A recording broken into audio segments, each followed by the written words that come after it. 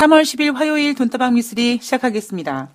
제가 평소에 돈다방 미쓰리를 준비하기 위해서 일어나는 시간이 새벽 2시, 3시 정도 되는데요. 3월 9일 밤에는 잠이 안 오더라고요.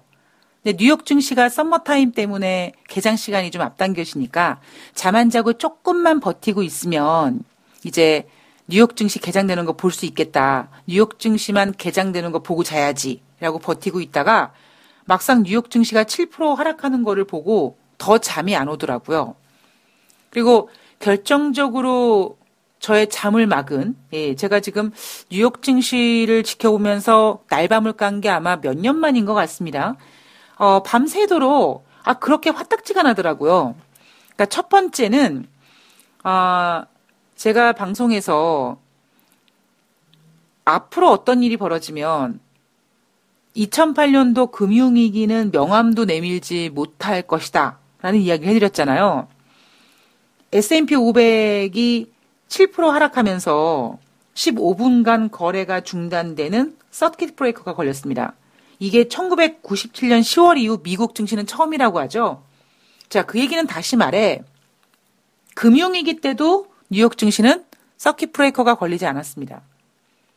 제가 20년 넘게 이 증권 바닥에 있으면서 대한민국 주식시장에서 서킷브레이커는 종종 겪었어요. 그런데 다른 나라 서킷브레이커는 좀 기억나는 게 2015년에 미국이 오랜만에 금리를 인상하고 2016년도에 4번의 금리를 인상하겠습니다라고 했을 때 며칠 지나서 2016년 새해 증시가 개장되자마자 중국 증시가 개박살나면서 서킷브레이커가 걸렸죠. 그리고 그때 이후로 지금 미국 서킷브레이커는 처음 제가 경험하는 것 같습니다. 금융위기 때도 보여주지 않았던 서킷브레이커가 지금 2020년 3월에 진행되고 있는 겁니다. 두 번째는 이제 밤새도록 제가 뉴욕 증시를 이렇게 지켜보면서 과연 트럼프 대통령이 뭐라고 할까 이게 너무 궁금했거든요. 물론 저는 개인적으로 트럼프 대통령을 신뢰하진 않습니다만 최소한 트럼프 대통령이 주식시장 하락시키지 않을 거라면서요. 그러니까 이런 상황에서 뭐라고 좀 이렇게 해주지 않을까. 그게 제가 이제 어제 제시했던 게 뭐냐면 사우디아라비아 군딩 팡팡 해주면서 야 좋은 게 좋은 거지 그러지 말자. 이렇게 해줄 줄 알았는데 다른 얘기를 했죠.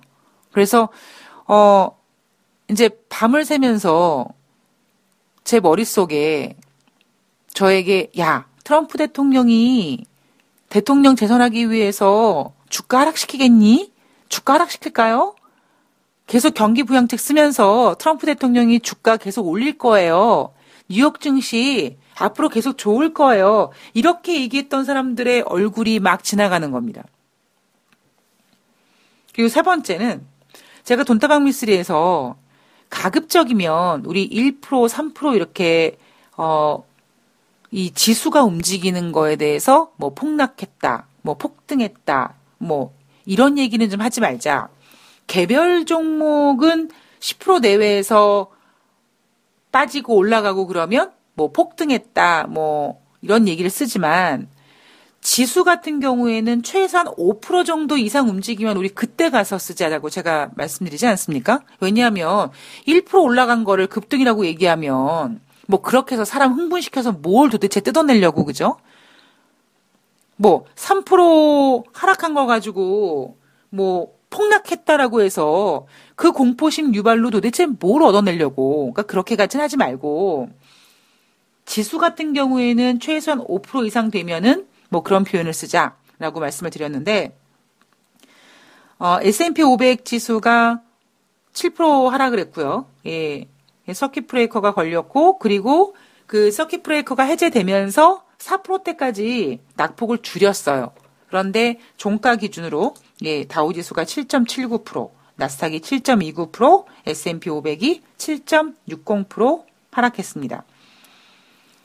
사우디아라비아가 러시아가 감산에 합의하지 않자 개빡쳐서 어디 한번 그래 다 같이 한번 죽어보자. 우리 증산할 거야. 라고 하는 바람에 국제 유가가 $30대까지 떨어졌고 그리고 러시아 루블화도 폭락했습니다. 자, 코로나19 상황으로 넘어가 보면은요. 독일에서 사망자가 발생되지 않았는데 독일에서 사망자가 발생이 됐고 확진자는 1112명. 이탈리아의 누적 확진자가 1만 명에 육박하고 사망자가 463명. 미국은 사망자가 22명, 감염자가 566명, 그리고 환자가 발생된 주가 기존의 21개 주에서 34개 주로 확대됐고요. 이게 이제 밤에 나왔던 어떤 뭐 코로나19에 대한 이야기, 뭐 기타 등등에 대한 내용입니다. 돈다방 미스리에서는요, 트럼프 대통령을 그렇게 예쁘게 얘기하진 않잖아요. 그러니까 여러분들께서 야 너는 왜 이렇게 트럼프를 싫어하냐라고 하실 수도 있는데,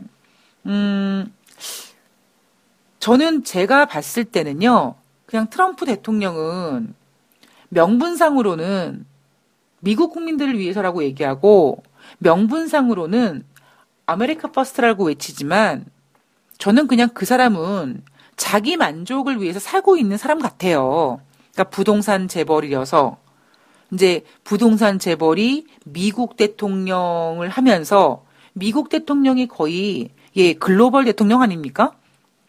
그러면서 자기 마음에 좀 들지 않는 사람은 그냥 다 해임시켜 버리려고 하고, 그리고 다른 나라한테 툭하면 야 돈 내놔 이러면서 정말 경제 대통령 코스프레 하고 있고, 거기에다가 자기가 또 대통령을 하기 위해서 이런저런 말장난을 많이 친단 말이에요. 뭐 작년 크리스마스 때 제가 종종 얘기하지 않습니까? 2018년 크리스마스 이브 날은요, 미국 역사상 가장 우울한 크리스마스 이브였습니다. 주식시장에서. 자, 그러자 트럼프 대통령이 2019년 크리스마스 이브 날 뭐라고 합니까? 나 중국과 무역협상 시진핑 만나서 할 거야. 이미 시장에서는 장관급 협상이라고 거의 확정이 되어 있는 상태인데 또다시 우울한 크리스마스 이브가 되지 않게 하기 위해서 나 시진핑 만나서 얘기할 거야 라고 얘기했죠. 그리고 장관급 협상이 진행되자 트럼프 대통령이 나 2단계 때는 내가 베이징 갈 거야. 그것뿐입니까? 작년 6월 달에 G20 정상회담 오사카 편에서 그때 트럼프 대통령이 어이 시진핑 합의 안 할 거면 오사카 오지 말고 이렇게 큰 소리 뻥뻥 쳤는데 막상 오사카에서 두 정상이 만나서 주고받은 내용들을 보면 중국이 더 많이 얻어간 협상이 된 거죠. 그러니까 트럼프 대통령은 맨손으로 미국으로 돌아가기 어려우니까 뭘 합니까? 한국으로 와서 가장 먼저 판문점에 갑니다. 김정은을 만나죠. 그리고 최근 들어서 코로나19가 이렇게 확산되기 전에 월가에서 혹은 미국 내에서 혹은 제 주변 분들이 트럼프 대통령의 재선을 확신하는 상황에서 나 김정은이랑 만날 생각이 없어. 그냥 안 봐도 돼. 너 필요 없어. 나 그냥 대통령 될 것 같아. 이런 사람 아닙니까? 이번에 코로나19가 미국에 이제 퍼지기 전에 트럼프 대통령이 미국은 완벽하게 통제됐다. 그래서 제가 완벽한 게 어디 있습니까? 라고 얘기를 했고요.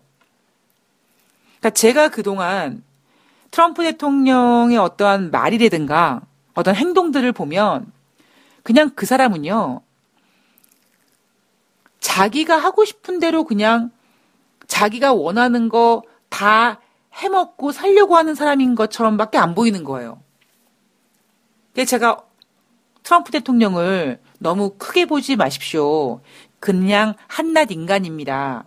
조금 더 나아가서 트럼프 대통령은 약간 사기 기질이 있는 사람입니다.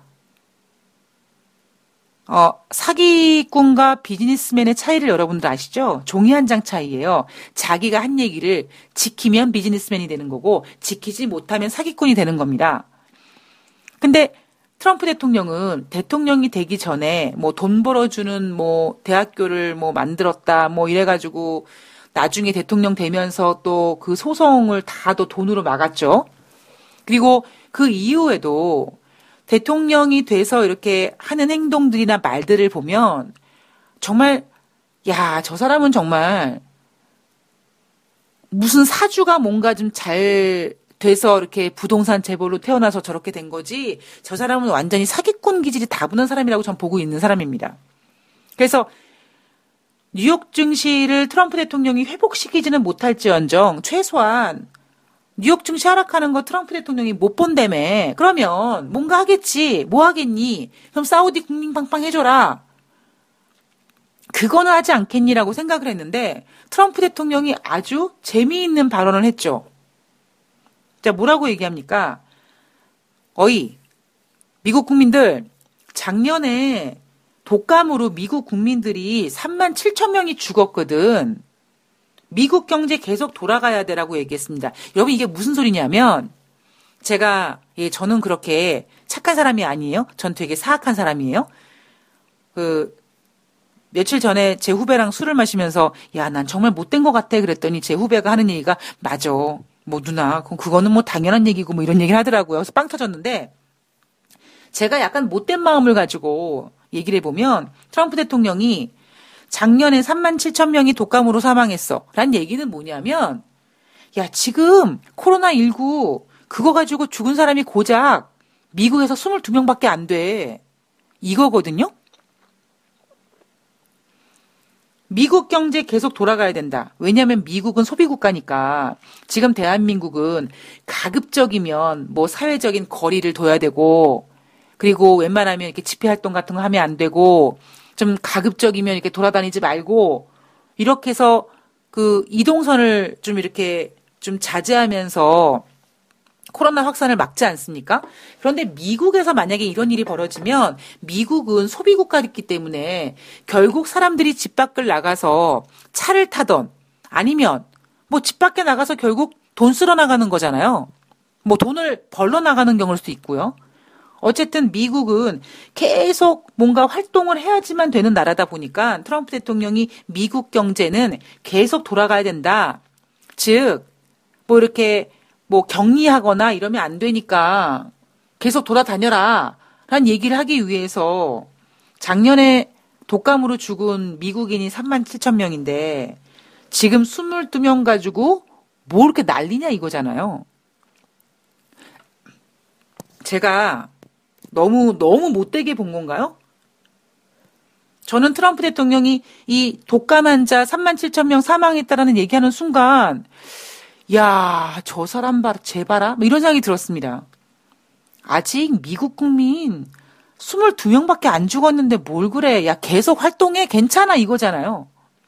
그리고 사우디와 러시아가 유가의 흐름을 놓고 다투고 있다. 증시가 하락하는 건 사우디와 러시아가 유가의 흐름을 가지고 다투는 것과 가짜 뉴스들 때문에 하락하는 거다. 즉, 나 때문에 하락하는 거 아니다. 자, 나는 주가가 하락한다고 나 대통령 안 되면 안 돼 이거잖아요. 참 재밌지 않습니까, 여러분? 뉴욕 증시가 올라갈 때마다 트럼프 대통령은 자기가 뉴욕 증시를 부양시킨 사람이라고 뉴욕 증시와 자기를 일체화시켰습니다. 동일화시켰어요. 저는 한 몸인 줄, 예. 다우 트럼프인 줄? 그런데 그렇게 증시가 좋아질 때는 뉴욕 증시와 자기와 일치시켜 놓고는 또 지금 와서 뉴욕 증시가 하락하는 거는 자기랑 완전히 지수와 분리시켜 놓는 거죠. 그리고 제가 앞에서 그랬잖아요. 앞으로 코로나19가 미국 내에서 확산되면 이건 누구 때문이에요? 마이크 펜스 부통령 때문이에요. 부통령이 일을 못해서 그런 거예요. 그러니까 트럼프 대통령은 자기한테 불리한 거를 다 지금 쉴드를 치고 있는 거죠. 거기에다가 휘발유 가격이 내려가서 소비자들에게 좋은 일이라고 합니다. 여러분 몇 년 전에 오펙이 감산을 할 때요. 그때 사우디가 약간 감산에 주춤했던 적이 있습니다. 여러분 기억나실지 모르겠어요. 제 기억으로는 지금 2018년 한 10월로 기억하고 있는데 그때 이름이 생각이 안 납니다. 그 터키에서 어떤 언론인이 한 명 죽어요. 그죠? 근데 그 언론인의 사망 사건 뒤에 배후에 사우디 왕세자가 있다. 뭐 이런 얘기가 있었습니다. 그래서 막 그거 가지고 이제 이렇게 시끌시끌하다가 결국 사우디가 감산에 합의를 합니다. 그때 트럼프 대통령은요, 유가가 감산을 해서 올라가길 바랬어요. 왜냐하면 유가가 인플레이션 수치를 체크하는 그 구성 요소다 보니까 인플레이션이 올라가야지 미국 경제가 좋아 보이지 않습니까? 좋은 거 아니겠습니까? 우리가 최근에도 미국의 소비자 물가가 떨어져서 어떤 경제가 안 좋아지고 이런 얘기하는 것처럼 소비자 물가가 좋아져야지만 미국 경제가 좋다라는 걸 보여줄 수 있으니까 그때는 국제 유가의 상승을 바랬던 사람이 바로 트럼프예요. 물론 그렇게 국제 유가가 상승하면서 미국의 어떤 셰일 업체들도 좋았겠죠. 물론 저는 트럼프 대통령이 휘발유 가격이 내려간다, 소비자들에게 좋은 일이라고 얘기하는 거는 어찌 보면 사우디 니네가 어디 우리 미국 셰일 업체들 연맥이려고 한번 그래봐. 그러고 아무렇지도 않은 듯. 그래 유가 하락하면 더 좋지 이런 액션일 수도 있다고 생각을 합니다. 저는 그게 거의 50% 넘어간다고 봐요. 트럼프 대통령이 지금 보여주는 어떤 행동들이 저는 미국의 대통령이 저런 사람이구나. 진작을 알았지만 그래도 설마 했는데 정말 저렇구나라는 거에 대한 어떤 그 우려감이 저는 좀 커지고 있고요. 제가 돈다방 미스리에서 연준이 금리를 인하해도 효과가 없을 것입니다. 그리고 트럼프 대통령이 무슨 짓을 해도 효과가 없을 것입니다. 예, 그걸 말씀드리잖아요. 그리고 제가 그동안 6년 동안 돈다방 미스리를 진행하면서 매일매일 경제 상황을 체크하면서 미국의 경기 정점은 2017년도 연말쯤 한 9월, 10월, 11월 조금 더 나아가서 2018년 1분기까지였습니다. 근데 그 이후에는요, 저는 미국 경제가 좋다라고 생각하지 않아요.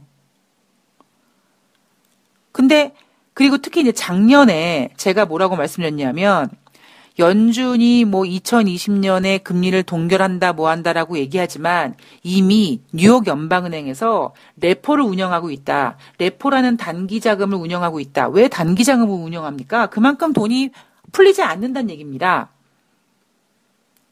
그래서 제가 연준이 금리를 인하시키고 돈을 풀고 이런 모든 행동들이 밑빠진 독에 물 붓기가 바로 그런 연관성이 있는 거거든요. 근데 뉴욕 연방은행에서는 이랬어요. 지금은 그냥 급하니까 여러분 기억나십니까 혹시? 제가 작년에 약간 비웃었던 게 있었죠.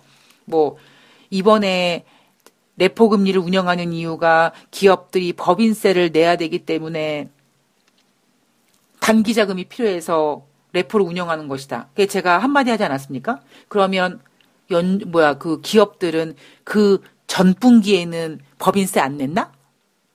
그 전년도에는 법인세 안 냈나? 왜냐면 이 레포 금리 운영이 2009년도인가요? 2010년도 이후에 지금 10년 만에 진행되고 있는 거기 때문에 뉴욕 연방은행은 그냥 법인세를 인하하기 위해서 단기 자금이 필요해서 레포 금리를 운영하는 거라고 구라를 쳤지만 제가 봤을 때는 그러면 그 전년도에는 미국 기업은 법인세를 안 냈습니까? 왜 그럼 전년도에는 단기 자금이 필요하지 않아서 왜 레포를 운영하지 않았습니까? 즉 그 얘기는 뭐냐면 미국 경제가 아무리 지네들은 좋다 하지만 그 전에는 풀지 않았던 레포를 운영해야 될 만큼 단기 자금 운영 같은 거 이런 것들이 이미 미국 경제는 좋지 않단 말이에요. 이것뿐만 아니라 제가 매월 체크하는 어떤 고용 지표라든가 이런 거 흐름을 보면 제가 벽에다가 모는 종이를 붙여놓고 점을 찍진 않습니다만 제 머릿속에다가 점을 찍어 놓으면 미국 경제는 지금 미국 애들이 좋다고 얘기하는 것처럼 좋지 않단 말이에요. 그냥 뭐가 좋을 뿐입니까? 증시만 좋았을 뿐입니다. 3만 포인트가 눈앞에 있었을 뿐이죠. 그리고 그건 뭡니까? 모두 다 버블입니다. 근데 연준이 지금 증시가 이렇게 크게 하락하자 레포 거래 뭐 단기 자금이어서 이제 축소할 거라며요. 근데 다시 확대하기로 했고요. 거기다가 백악관에서는 유급 병가를 확대하거나 납세를 연기하는 등의 부양책을 내놓을 거라고 지금 고심하고 있다고 합니다. 그리고 3월 18일부터 19일까지, 17일부터 18일까지 진행되는 FOMC에서 추가적으로 금리를 75bp 인하할 거라고 합니다. 만약에 미국 연준이 추가로 금리를 인하하게 되면 미국의 기준금리는 0.25에서 0.5% 정도로 0%대로 떨어집니다. 미국? 예, 제로금리 갈 거라니까요. 양적 완화한다니까요. 올해 금리를 동결한다고요? 누구 맘대로. 유동성이 금리를 동결하게끔 등 떠미는데. 미국 경제 좋다고요? 아니라고요. 트럼프 대통령이 위대해요? 아니라고요. 그러니까 제가 밤새도록 이 우라가 막 끼치는 게 뭐냐면 제가 지금 몇 년 동안 이 얘기를 계속 해드리고 있으니까 변치 않는 일관성 있는 얘기를 해드리고 있는데 지금 그런 진행 상황이 막 전개되고 있는데 저는 그냥 안타까울 뿐입니다. 마치 이런 거예요. 제 후배 녀석들한테 일 터지기 전에 예 그러면 너 어떻게 된다? 라고 얘기하면 결국 예 실컷 터지고 나서 나중에 이제 예 누나 말 들을 걸 언니 말 들을 걸 하고 앉아 있는 거죠. 그리고 저는 이건 좀 여담인데요. 제가 이번에 미국의 대통령 선거는 나이를 좀 생각해 봐야 된다라고 늘 말씀드리지 않았습니까? 예. 블룸버그가 후보 나오기 전부터 제가 말씀드렸던 건데 왠지 제 느낌에는요. 민주당 경선이든 혹은 민주당에서 뭔가 경선이 나와서 이렇게 뭔가 하든 간에 그냥 후보들이 예. 나이 때문에 예, 연세가 드셔서 그냥 뭐 아니 예를 들면 여러분 조 바이든이든 버니 샌더스든 뭐 연설하다가 최근 들어 뭐 요 며칠 내에 정말 코로나19에 노출될 수도 있고요. 그죠? 그리고 이제 선거 활동하다가 과로로 쓰러질 수도 있고요. 예.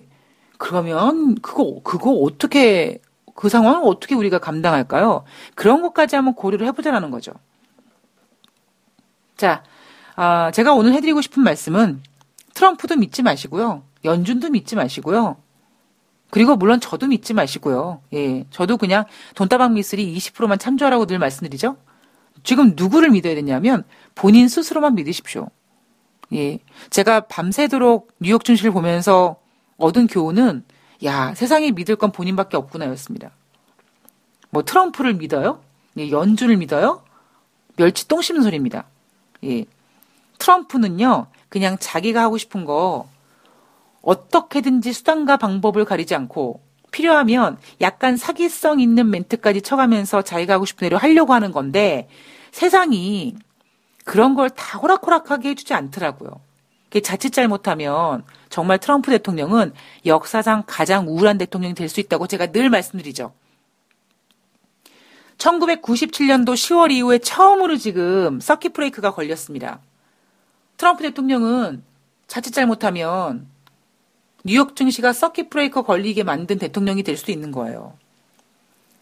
자, 오늘 대한민국 3월 10일 증시. 네. 아까 제가 방송 처음 녹음했을 때는 플러스로 됐다가 다시 마이너스로 전환됐습니다. 빨간색으로 반등했지만 반등이 아니죠. 예. 하방으로 더 열어놔야 된다는 얘기입니다. 자, 어려운 시장에 여러분 힘내시고요. 저는 다음 방송에서 뵙도록 하겠습니다. 고맙습니다.